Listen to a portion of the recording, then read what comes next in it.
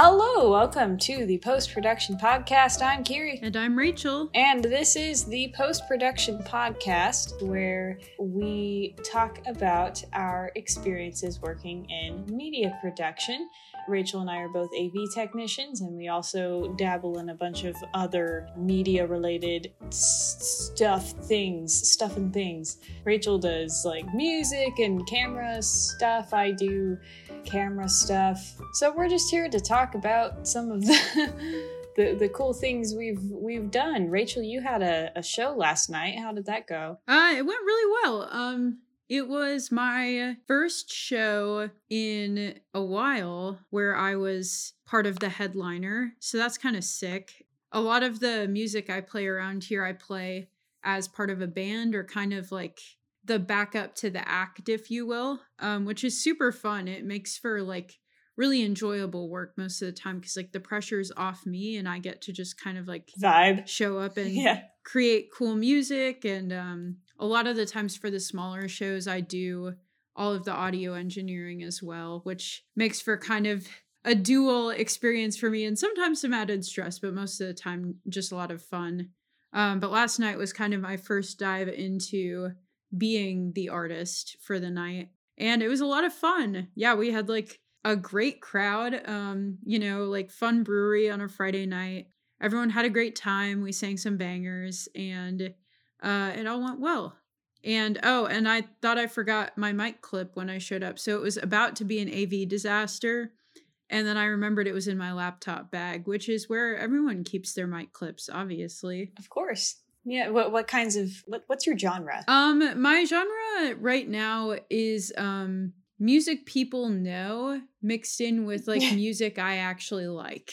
Okay. It's songs, Taylor Swift top 20 hits from the radio. So right now we're singing like a lot of Dua Lipa, a lot of Harry Styles right now for sure. I haven't mixed in any Taylor Swift yet because people are either like really supportive of her success or they get like visibly angry at you that you would like dare to sing an artist that they don't like.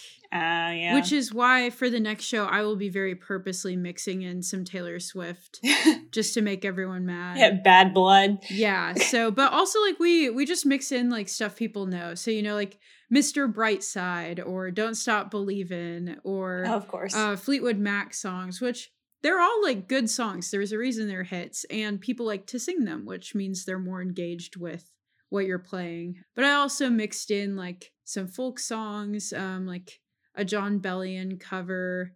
I mixed in some oldies I like. So we played the Bee Gees and all that fun stuff. Which song from the Bee Gees? Well, you can tell.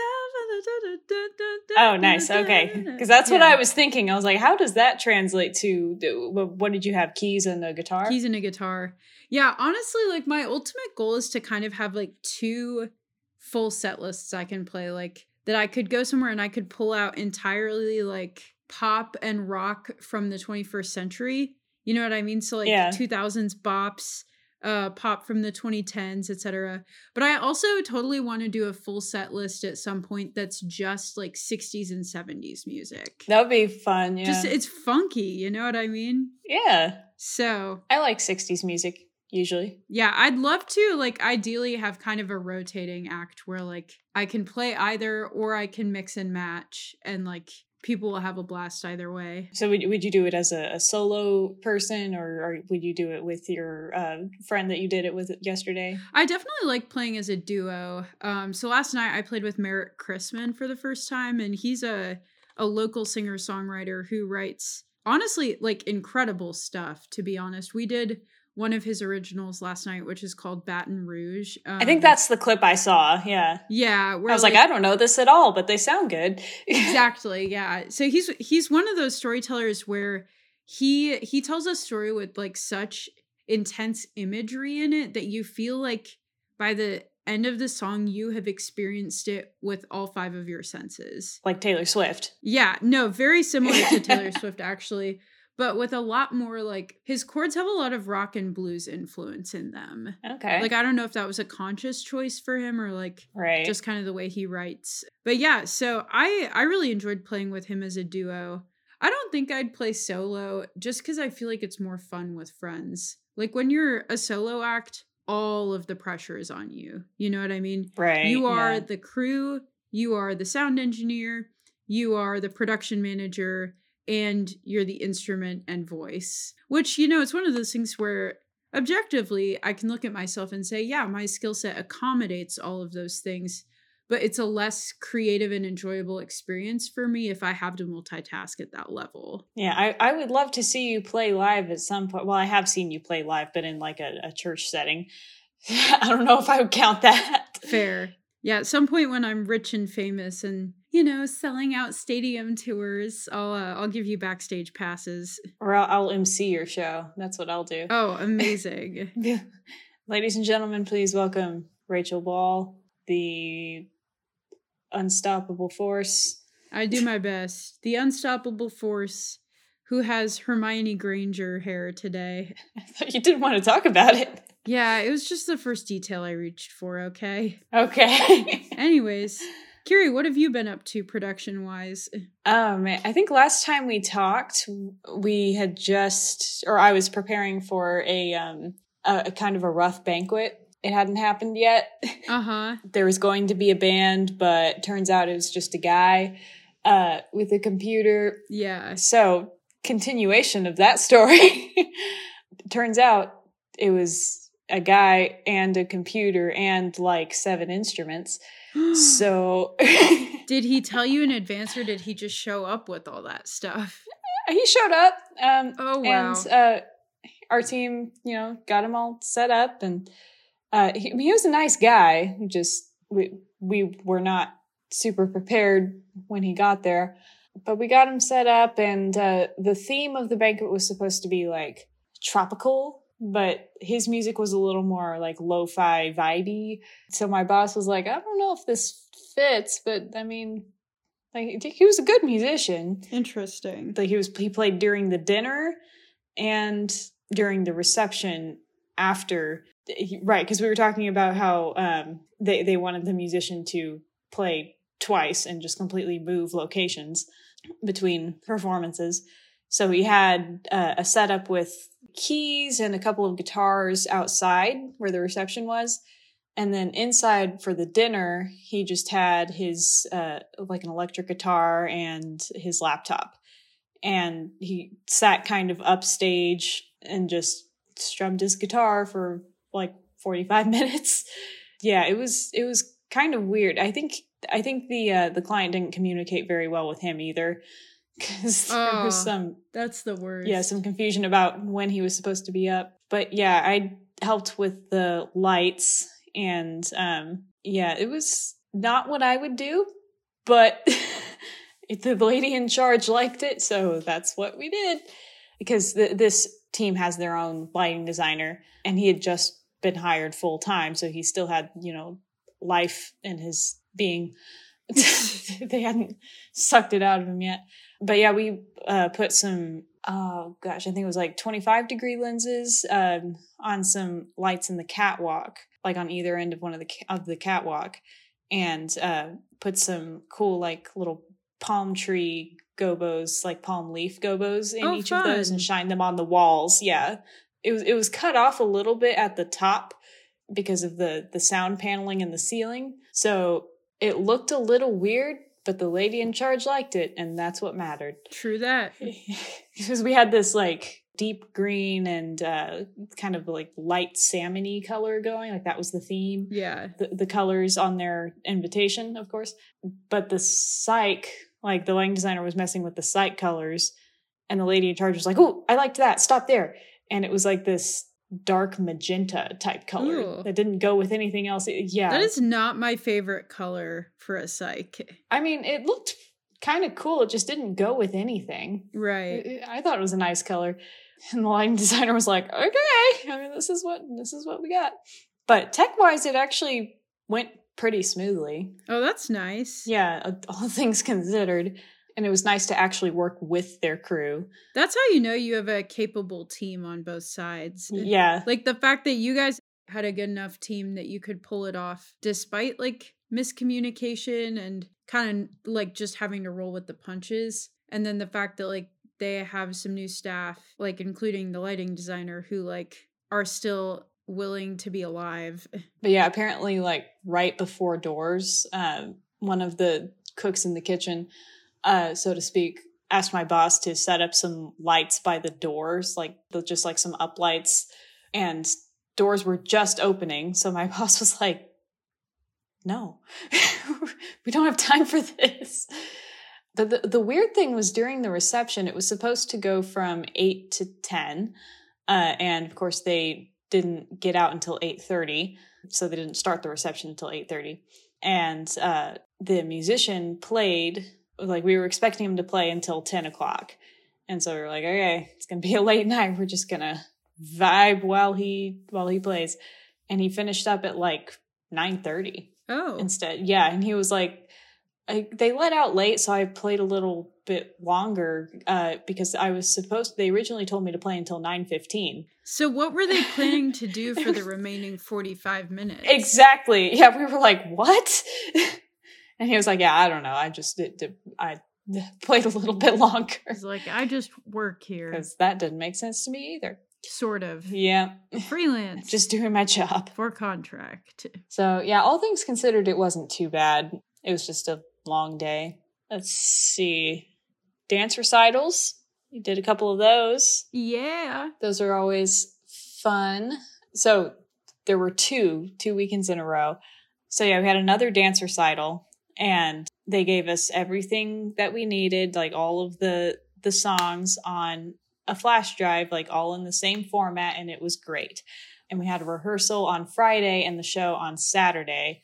And Friday night at like 11:30 p.m., we get an email that's like, here's a bunch of other stuff that I actually want, and here's a new version of one of the songs. And so I didn't see that email until between shows the next day, because there were 2 shows, and the first one was in the morning. It was at like 10:30. And I was like setting up all morning before the show. I didn't get a chance to look at my email between 11:30 p.m. and 10:30 a.m. And so for the second show, we got like, it was stuff like, can have an extra headset on stage, and pipe and drape in the corner so that the dance teachers for the little bitty classes can hide and like, you know, go through the motions so the kids can watch them and follow along. And we got the pipe and drape set up. It was like little things, but you know, it's still sometimes a little bit frustrating to get last minute requests. Yeah. Well, and I think too, like something we've talked about before on this podcast, but that we regularly run into and will for the rest of time, is that like I think people just don't understand what we do or how any of this stuff works. And so they'll ask for something that in their head is like not a big deal, because a lot of times they don't understand the context of like what our production day and schedule already looks like and the enormity of the request. Yeah. Like I had like a couple weeks ago, like we had like 11 people playing instruments. 11? And a choir. Oh. And we were literally like, we were maxed out on wireless mics. We were maxed out on in-ears. We were maxed out on like just everything. You know what I mean?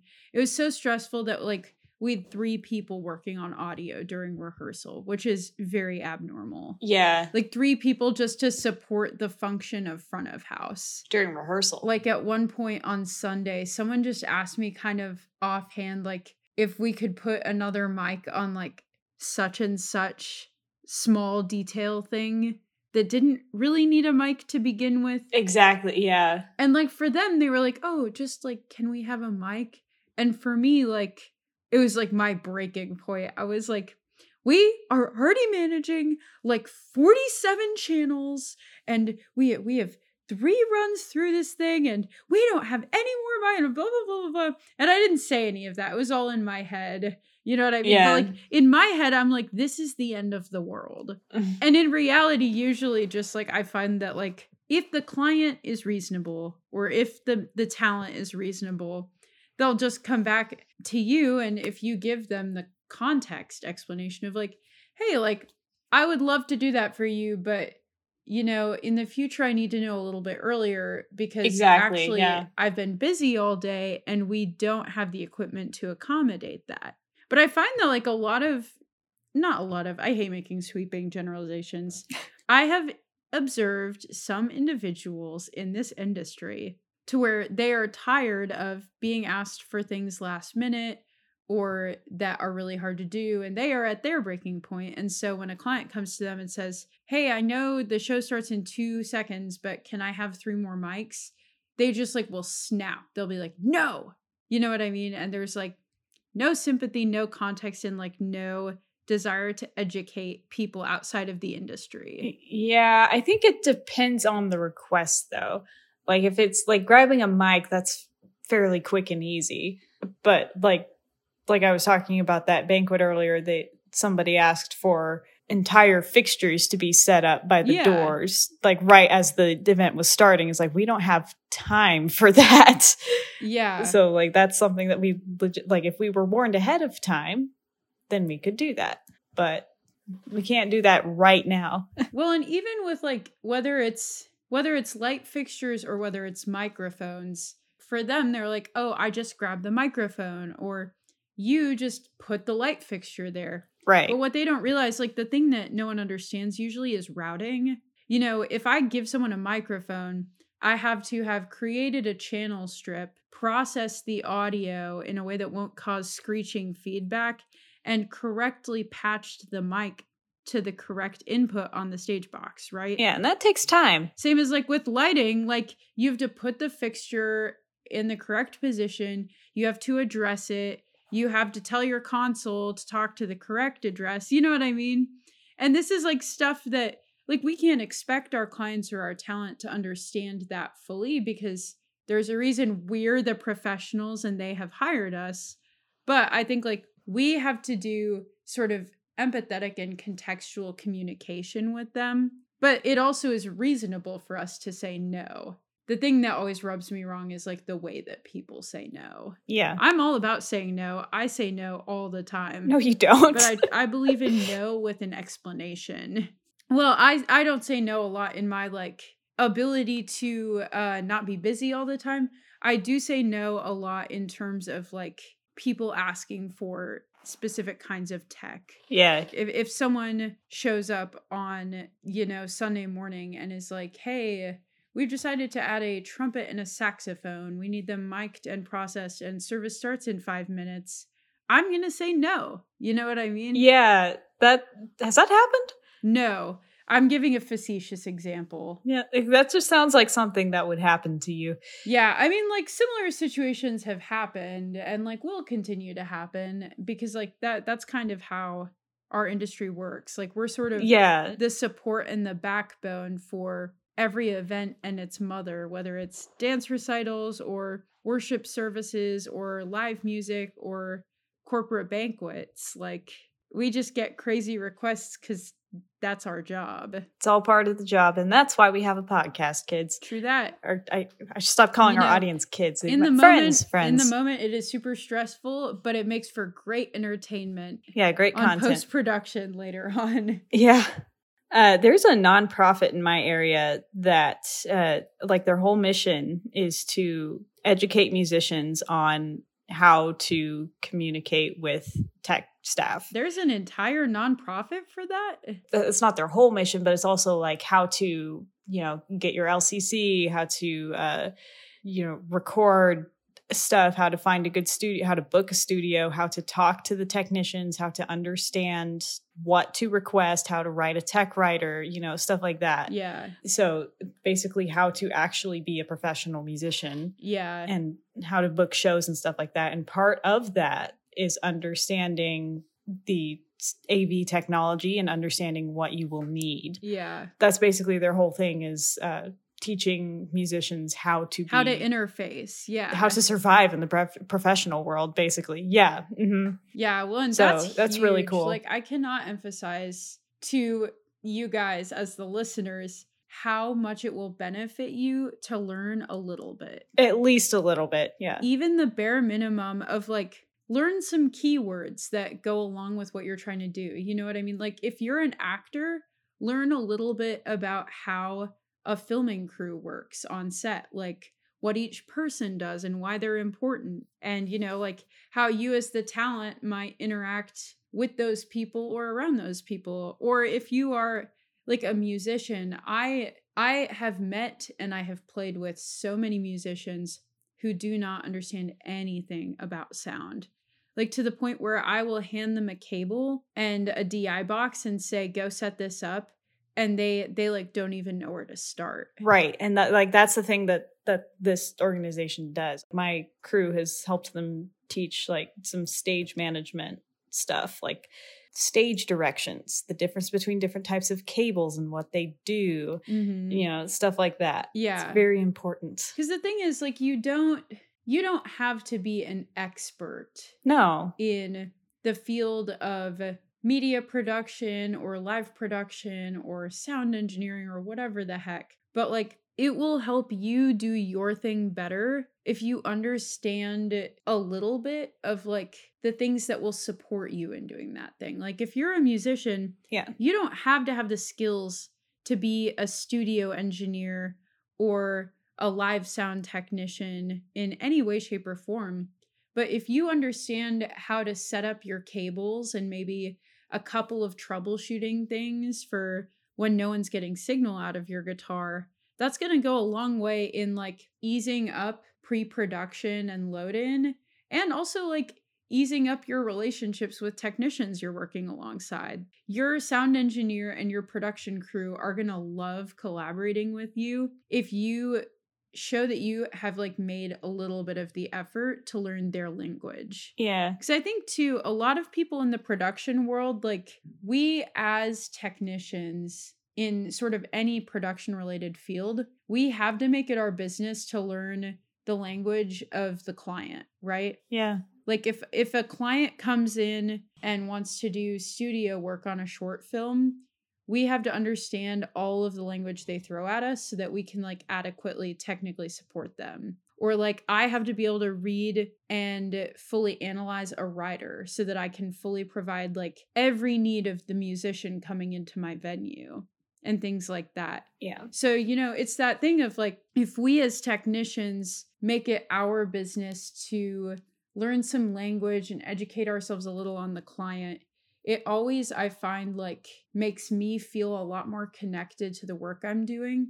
If that client shows up and they clearly know a little bit, they've made it their business. Yeah, it makes our job easier. Yeah. And we'll be able to put on a good show for you. Yeah. If we can do that. Yeah, that was a soapbox I did not expect to land on, but I think it's an important one. It's something that needs to be said, yes. Because the thing too is you're good with the soapboxes. We at post-production are, this is a small creator level podcast, right? So we do sort of everything for ourselves. And the thing is, if you're doing any type of production, or if you're doing content creation or internet communication or music, or whatever your medium is, you're gonna have to start small normally. Unless you're a Nepo baby and you have $1 million to throw at whatever it is you want to do, which if you have that, great, sure, go for it. But the reality is the vast majority of people are gonna start small, and you're gonna have to do all your own stuff. If you're a musician, you're gonna have to learn to run your own cables. And you're gonna have to learn to speak the language of a studio engineer so you can put out your first demo. Or if you're a content creator, you got to learn video editing. Yeah, it's tricky and it's hard to learn a new thing. But at some point, you'll have to put in work adjacent to production if you want to create in the 21st century. You know what I mean? And the information is all out there. It is. Honestly, a lot of AV technicians don't have a full college education. So, yeah. I mean, Rachel and I do, because how else were we going to get a job? But right. But we're kind of the exception, especially for, I find, videography and then, live music. It kind of doesn't matter if you come in with a degree or not. It matters if you come in with experience. Right. So a lot of people start as stagehands, doing all the grunt work, and then they work their way up. Or in videography, people start second shooting weddings, just being the extra camera, and then they work their way up. So yeah, it very much is that thing of obviously we're pro education, but there are a lot of ways to educate yourself. We had a professor both in college who always talked about the great power of Google. destigmatizing Google, because I don't know about you, Kiri, but I Google stuff all the time. Oh, yeah. For my full-time job in production. I never saw Google as like a stigmatized thing. Well, I guess some people have too much pride. People expect you to just magically know everything, and you know what I mean? Like, oh, if you knew anything, you wouldn't need to Google. But like, I don't know, sometimes you need to Google the user manual for a light fixture that you're taking apart. Yeah. Because like, you should be informed before you take apart a light fixture. Yeah, well, and we run into this thing all the time at my workplace because we have some public studios, and I can't tell you how many times clients will just come up to the desk and be like, I don't know how to do this thing. Can you help? And the first thing that employees are trained to do is just Google it.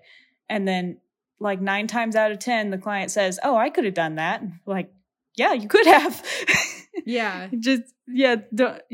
Google it. Always Google it. Yeah. The other thing too I've found is like the power of Facebook groups is like a little scary. And I know like that sounds dumb, but hear me out. Facebook is like simultaneously the meanest place ever and like the most useful marketplace of information that I have found in my professional life. Because you can join all of these silly little Facebook groups within your niche, whether it's just like a hobby you're interested in. That is the only reason I would ever get a Facebook profile. Yeah.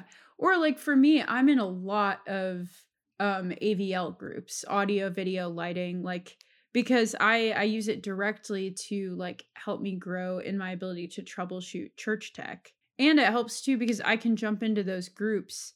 I can go jump into the Allen and Heath audio manufacturing group and I can say, hey everyone, I have this Allen and Heath console and it is spitting out this error code. Has anyone else had this issue? And yeah, I'll have a couple of jerks in the comments who are like, have you tried not being a girl? But like more often than not, the response is like, oh yeah, I had this issue and this is how I fixed it. Good luck. Let me know if you have more questions. Mm-mm. You know what I mean? Yeah. We live in the era of information being extremely accessible. Go learn your thing. Go learn the things adjacent to your thing because it's all out there. And when you have trouble, sort of digesting the information you find on Google, go ask a question on Facebook in like a respectful and growth-minded way. And I think people will always be willing to jump in and help. Yeah. I tend to avoid Facebook and Reddit for, Reddit is so much meaner. Yeah, for obvious reasons. But I've considered getting a Facebook profile just to join all the groups and get better connections. And the groups are amazing, both for networking and just for like help with stuff. Because the thing is, I have gained a lot of confidence from being in these groups because, on Reddit, if you ask a question, people will just tear into you. Mm-hmm. Like I asked a pretty innocent question on Reddit in a forum a couple months ago about, it was so like, to this day, I look back at it and I'm just like, why are people like that? Like I asked some people in like a manufacturer specific forum, I was like, oh, I want to access my amps using the computer software, but I have a Mac. Is there any way like to access the software because it's Windows only? And instead of people being like, oh yeah, like here's how you can do that, people just destroyed me. Like everyone was like, you're in the production industry and you use a Mac? Do you even know anything? Like blah, blah, blah, blah. What? I got like 20 super mean comments and I ended up literally taking the post down without anyone helping me. Which is crazy. Bad. Yeah. Yeah. Versus like on Facebook, like people will ask a question in a Facebook group and I'll be like, wait, I know the answer to that. I've had that issue before. And I can jump in and be like, hey, here's what I did to fix that problem with ProPresenter 7. Good luck. Let me know if you have questions. And it sort of boosts my confidence because I remind myself, wait, like I do have answers sometimes. I do have things I know. And so then I feel even better about then when I need to turn to that same group to ask a question the next week. I think like there often is this lone wolf mindset in production of like, you have to be the expert on everything and you can't show any sign of weakness. And I also think like, especially as like women in production, we are like significantly the minority on set or at load-in or whenever. Oh, yeah. And so it feels a lot harder sometimes to go and ask a dude for help, knowing that they potentially may think of you as inferior already. But I have been like really encouraged by like these silly little Facebook groups of all things, because I'm like, wait a minute, like other people have questions too. And like, it is good to be asking the questions because it means you're growing and it means you're trying. Yeah. Instead of just standing around pretending you know everything. Yeah, and that's where the boys of the industry get a little overconfident. Yeah. I mean, there are a lot of really, really good people in this industry, like both women and men. Yeah, I was gonna say. But yeah, it also, there are a lot of jerks in this industry. Yeah, I was gonna say, I've been lucky to have worked with a lot of very respectful men on my own crews. It's when we bring in outside people that there are some, I think I told you this story, but I haven't told it on the podcast. So there are some biases out there, some very blatant biases. One time we had an outside crew come in to use our venue, and they had a hazer, and my boss was off doing something else. And I walked up to the technical director and I said, "Hey, do you need DMX cables for your hazer?" And he was like, "I haven't seen my boss around, so I'll just wait until I ask him." And I said, "Hey, I'm the lighting designer. I can get you those DMX cables if you need them." And he said, I don't even remember what he said, but he basically just ignored me again. So I just went and grabbed the DMX cables on my own, set them down, and then like 20 minutes later, he was like, "Oh, we need DMX cables. He didn't bring any." I was like, "I'm the lighting designer. I got those out for you. They're right there." And he was like, "Oh, well, nice to meet you, lighting designer. I'm the technical director." And then he was super nice and respectful the whole rest of the time that they were there. But it was that initial reaction. It like that was the only thing that was sexist. Like after that, he, treated me as an equal with respect, all of that. But the fact that I felt like I had to earn it, that was, and there was obviously he wasn't expecting me, a girl, to be, and to be fair, I was wearing like a button-up collared shirt and I wasn't dressed like an AV technician. But that's also part of the bias there. I was going to say, that shouldn't matter. I legitimately, I said, "I'm the lighting designer," and he didn't hear that, or I don't know. Yeah, like you should have been able to show up in a frilly pink dress and heels for all it mattered. Yeah. And what should matter is you say, "Hey, I am the technician." Yeah, I was clearly helping set up and load in and everything, and I don't know.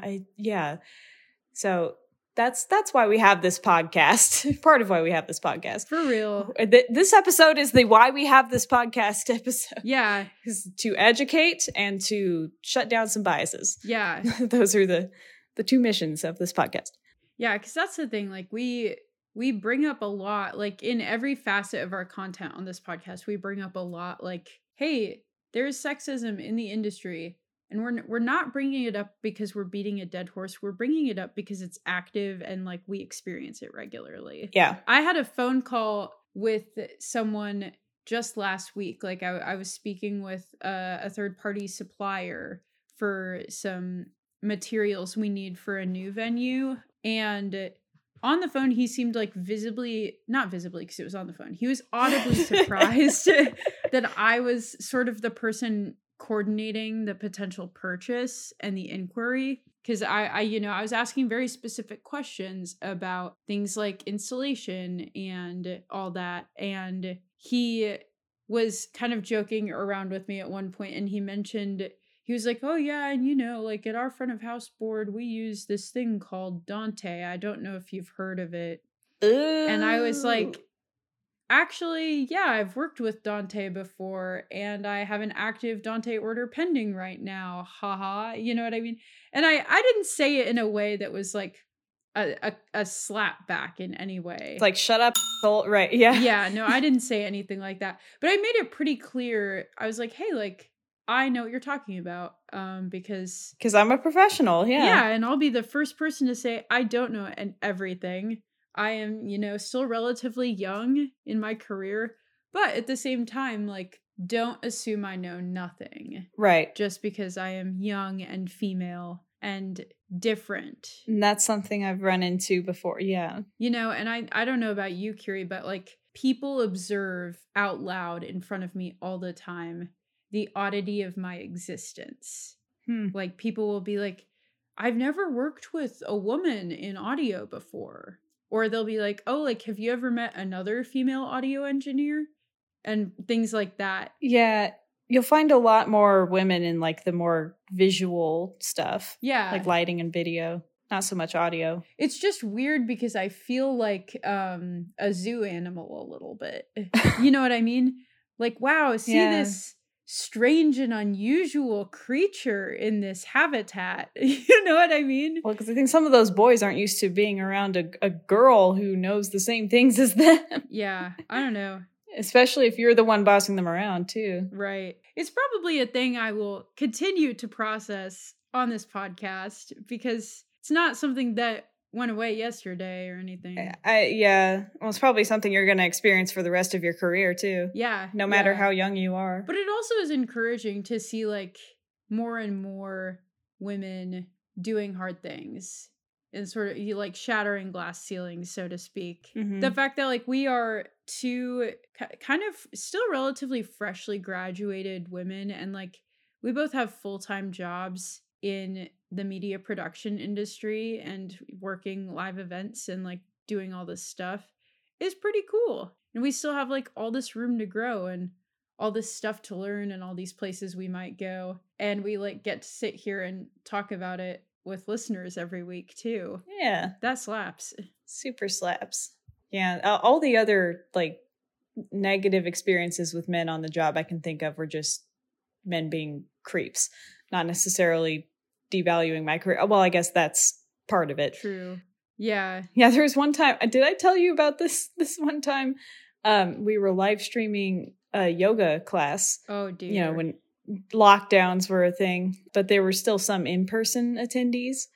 And our live stream rack was in the storage closet. And so I was sitting in there with all the things and we hadn't started yet. And one of the yogers walks in. Yogers. Like I had the door propped open so I could talk to the instructor, like in case I needed to talk to the instructor. And one of the yogers walks in. He looks like a Regis Philbin from Wish.com, right? He sees me and he's like, "Can I take my pants off in here?" And I was like, before I could react, he said, "Don't worry, I'm wearing more pants under my pants." And I was like, no, well, he didn't say, "Can I?" He said, "Do you mind?" Which I hate because if I say, "Yes, I do mind," he hears, "Yes, okay, I'll just do it." And if I say no, he hears, "Oh, I don't mind." Like that's where you terrible. Say, I don't like that. Do not take your pants off, please. Right. Like I started to say, you can't do that in here. We have bathrooms over there. But he had already started taking his pants off, and thank God he was wearing more pants under his pants. And then he walked out, and like I like the first thing the next morning, because this was in the evening, I put in a ticket with marketing, like, "Can we please have some employees only signs on that closet?" Because yikes. Oh my gosh. But what irks me is that he was more comfortable doing that in front of just me than out in the room with everybody else. Ew. So and there was another time, like if I tell every story of a time a man was creepy with me, you would tell me to never leave the house. But I think, like we'd be here all night. Right. There's another time we were doing a classical jazz mashup concert. Oh my gosh. It was gonna be cool. So there's a local jazz band and a local like classical chamber music group. Mm-hmm. And so they did this concert together, and the jazz director walked up to me, like he saw that I am an AV technician. I work for the venue, he saw that. No, wait, actually, I don't think he saw me as an AV technician. I think he just saw that I work for the venue because he asked for music stands. He's like, "Can we have like 3 or 4 more music stands?" I was like, "Okay." And so I went all the way backstage into our storage closet, and he had followed me in there, like into the storage room. And the clients are not allowed in there. And the way we have things set up, there are like shelves along the walls. It's kind of a big room. And then stuff kind of in the middle of the room. So there was like this horseshoe walkway. And the door was like in one of the corners. Yeah, so the music stands were in one of the corners. And the guy, it was like a big guy. He stood between me and the door. He didn't say anything. And he kept his distance, but he was just standing there like... you know. And I grabbed the music stands, and I was like, okay, can I be like, hey, he wasn't moving. Like, I had started to move and he just stood there. So I was like, if I can't get out, I'm going to need to like calculate a flight path. I'm going to need to climb over some stuff and like get around. Like it was. You're like, am I going to have to brain this guy with a music stand? Well, it was those were some hefty music stands though. It was like the ones that like the actual part where you put the papers and stuff, it like locks into the stand. It was like one of those. Yeah. So those you could really whack somebody with those. So I was like, I've got some of these. If something happens, but thankfully one of my male coworkers walked in. When I saw him, I immediately said, "Hey, like see me here." And he was like, again, like the men I actually work with are great. And he was like, "Oh, hey," like he saw that other guy. All he said was, "Hey," and the guy just turned around and left. He was like, "Oh, sorry," and walked out. Ugh. Like as soon as he saw another, yeah. I was like, ugh. And I said, like I went up to my coworker. I was like, that guy gave me the creeps, and he was like, okay, I'll deal with him for the rest of the evening. So I stayed like up in the control booth pretty much the rest of the time because I could. So yeah, it's just, you know, these things happen. Yeah, it's part of being a woman, sadly. It's a good thing we like what we do. You know, having backup plans if things really go south, and you know, being respectful if they're just being rude, you know. Yeah. Listen, at the end of the day, we get to press cool buttons. Yeah. And worst comes to worst, I give someone a concussion with a music stand. Heck yeah. Which, honestly, might be pretty cathartic, not gonna lie. Yeah. Also, right? This podcast is not admissible in court, or at least it better not be. So... I don't condone violence unless absolutely necessary. Yeah, thankfully I haven't needed to do violence on the job, so well, that's good. We're good. Let's keep it that way. Yeah. Please. Yeah, on that note, stay safe out there, ladies. Stay safe out there, and men, advocate for the people around you. Yes. Those of us who are underrepresented in your industry. So just be a decent human being. Don't judge people by the way they look. Everyone be good people and we'll be fine. Yeah. Please put this podcast out of business. I'd be thrilled. I think it'd be ideal if there was no need for a podcast to like educate people about breaking into the industry or beating sexism. That's what you're saying. Okay. I thought you were being like trying to do reverse psychology there. No. Like I think it'd be sick if it was like if our sort of product here was redundant. Yeah. Like if it wasn't needed. That would be really nice. Like, oh gosh, there's too much educational material about production and, you know, there's so little sexism that it's just ludicrous that you would ever have to mention. You know what I mean? Yeah. I mean, if only. True. In the meantime, while we are still in business and making podcasts, thank you for listening to this episode. You can find more just like it in our catalog of episodes. You can listen dating all the way back to 2020, which is crazy. We're little baby students. Help us out because we did just migrate hosting platforms a while back. And so we lost some of our stats, which is unfortunate. So if you love our podcast, subscribe, leave a review, and listen to some of our old episodes to just give us a little boost. Yeah, this episode was a little more serious than usual. That's like if you're new true. here, we're actually pretty funny. Yeah. Yeah. It's true. There are some episodes that are much funnier than this, but true. Yeah, this one we got real. This one we need to put like a serious colon. Yeah. Whatever. Insert title of podcast here. But yeah, subscribe, like, leave a review on your platform. And also you can find us on social media. Check out Instagram. You can find us at Kyri_Jones. That's KYRI. And then you can find me at Rachel HNH, which honestly is just mostly like music and production. That's RHACL. Oh, wait. Wow. That was terrible. That's RACHEL. Thank you. But yeah, we also have a TikTok at Post-Production Pod.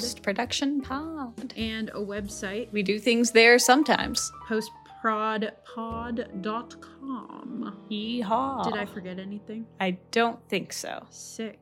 So with that, this has been the Post-Production Podcast. Goodbye now. Goodbye. Incredible.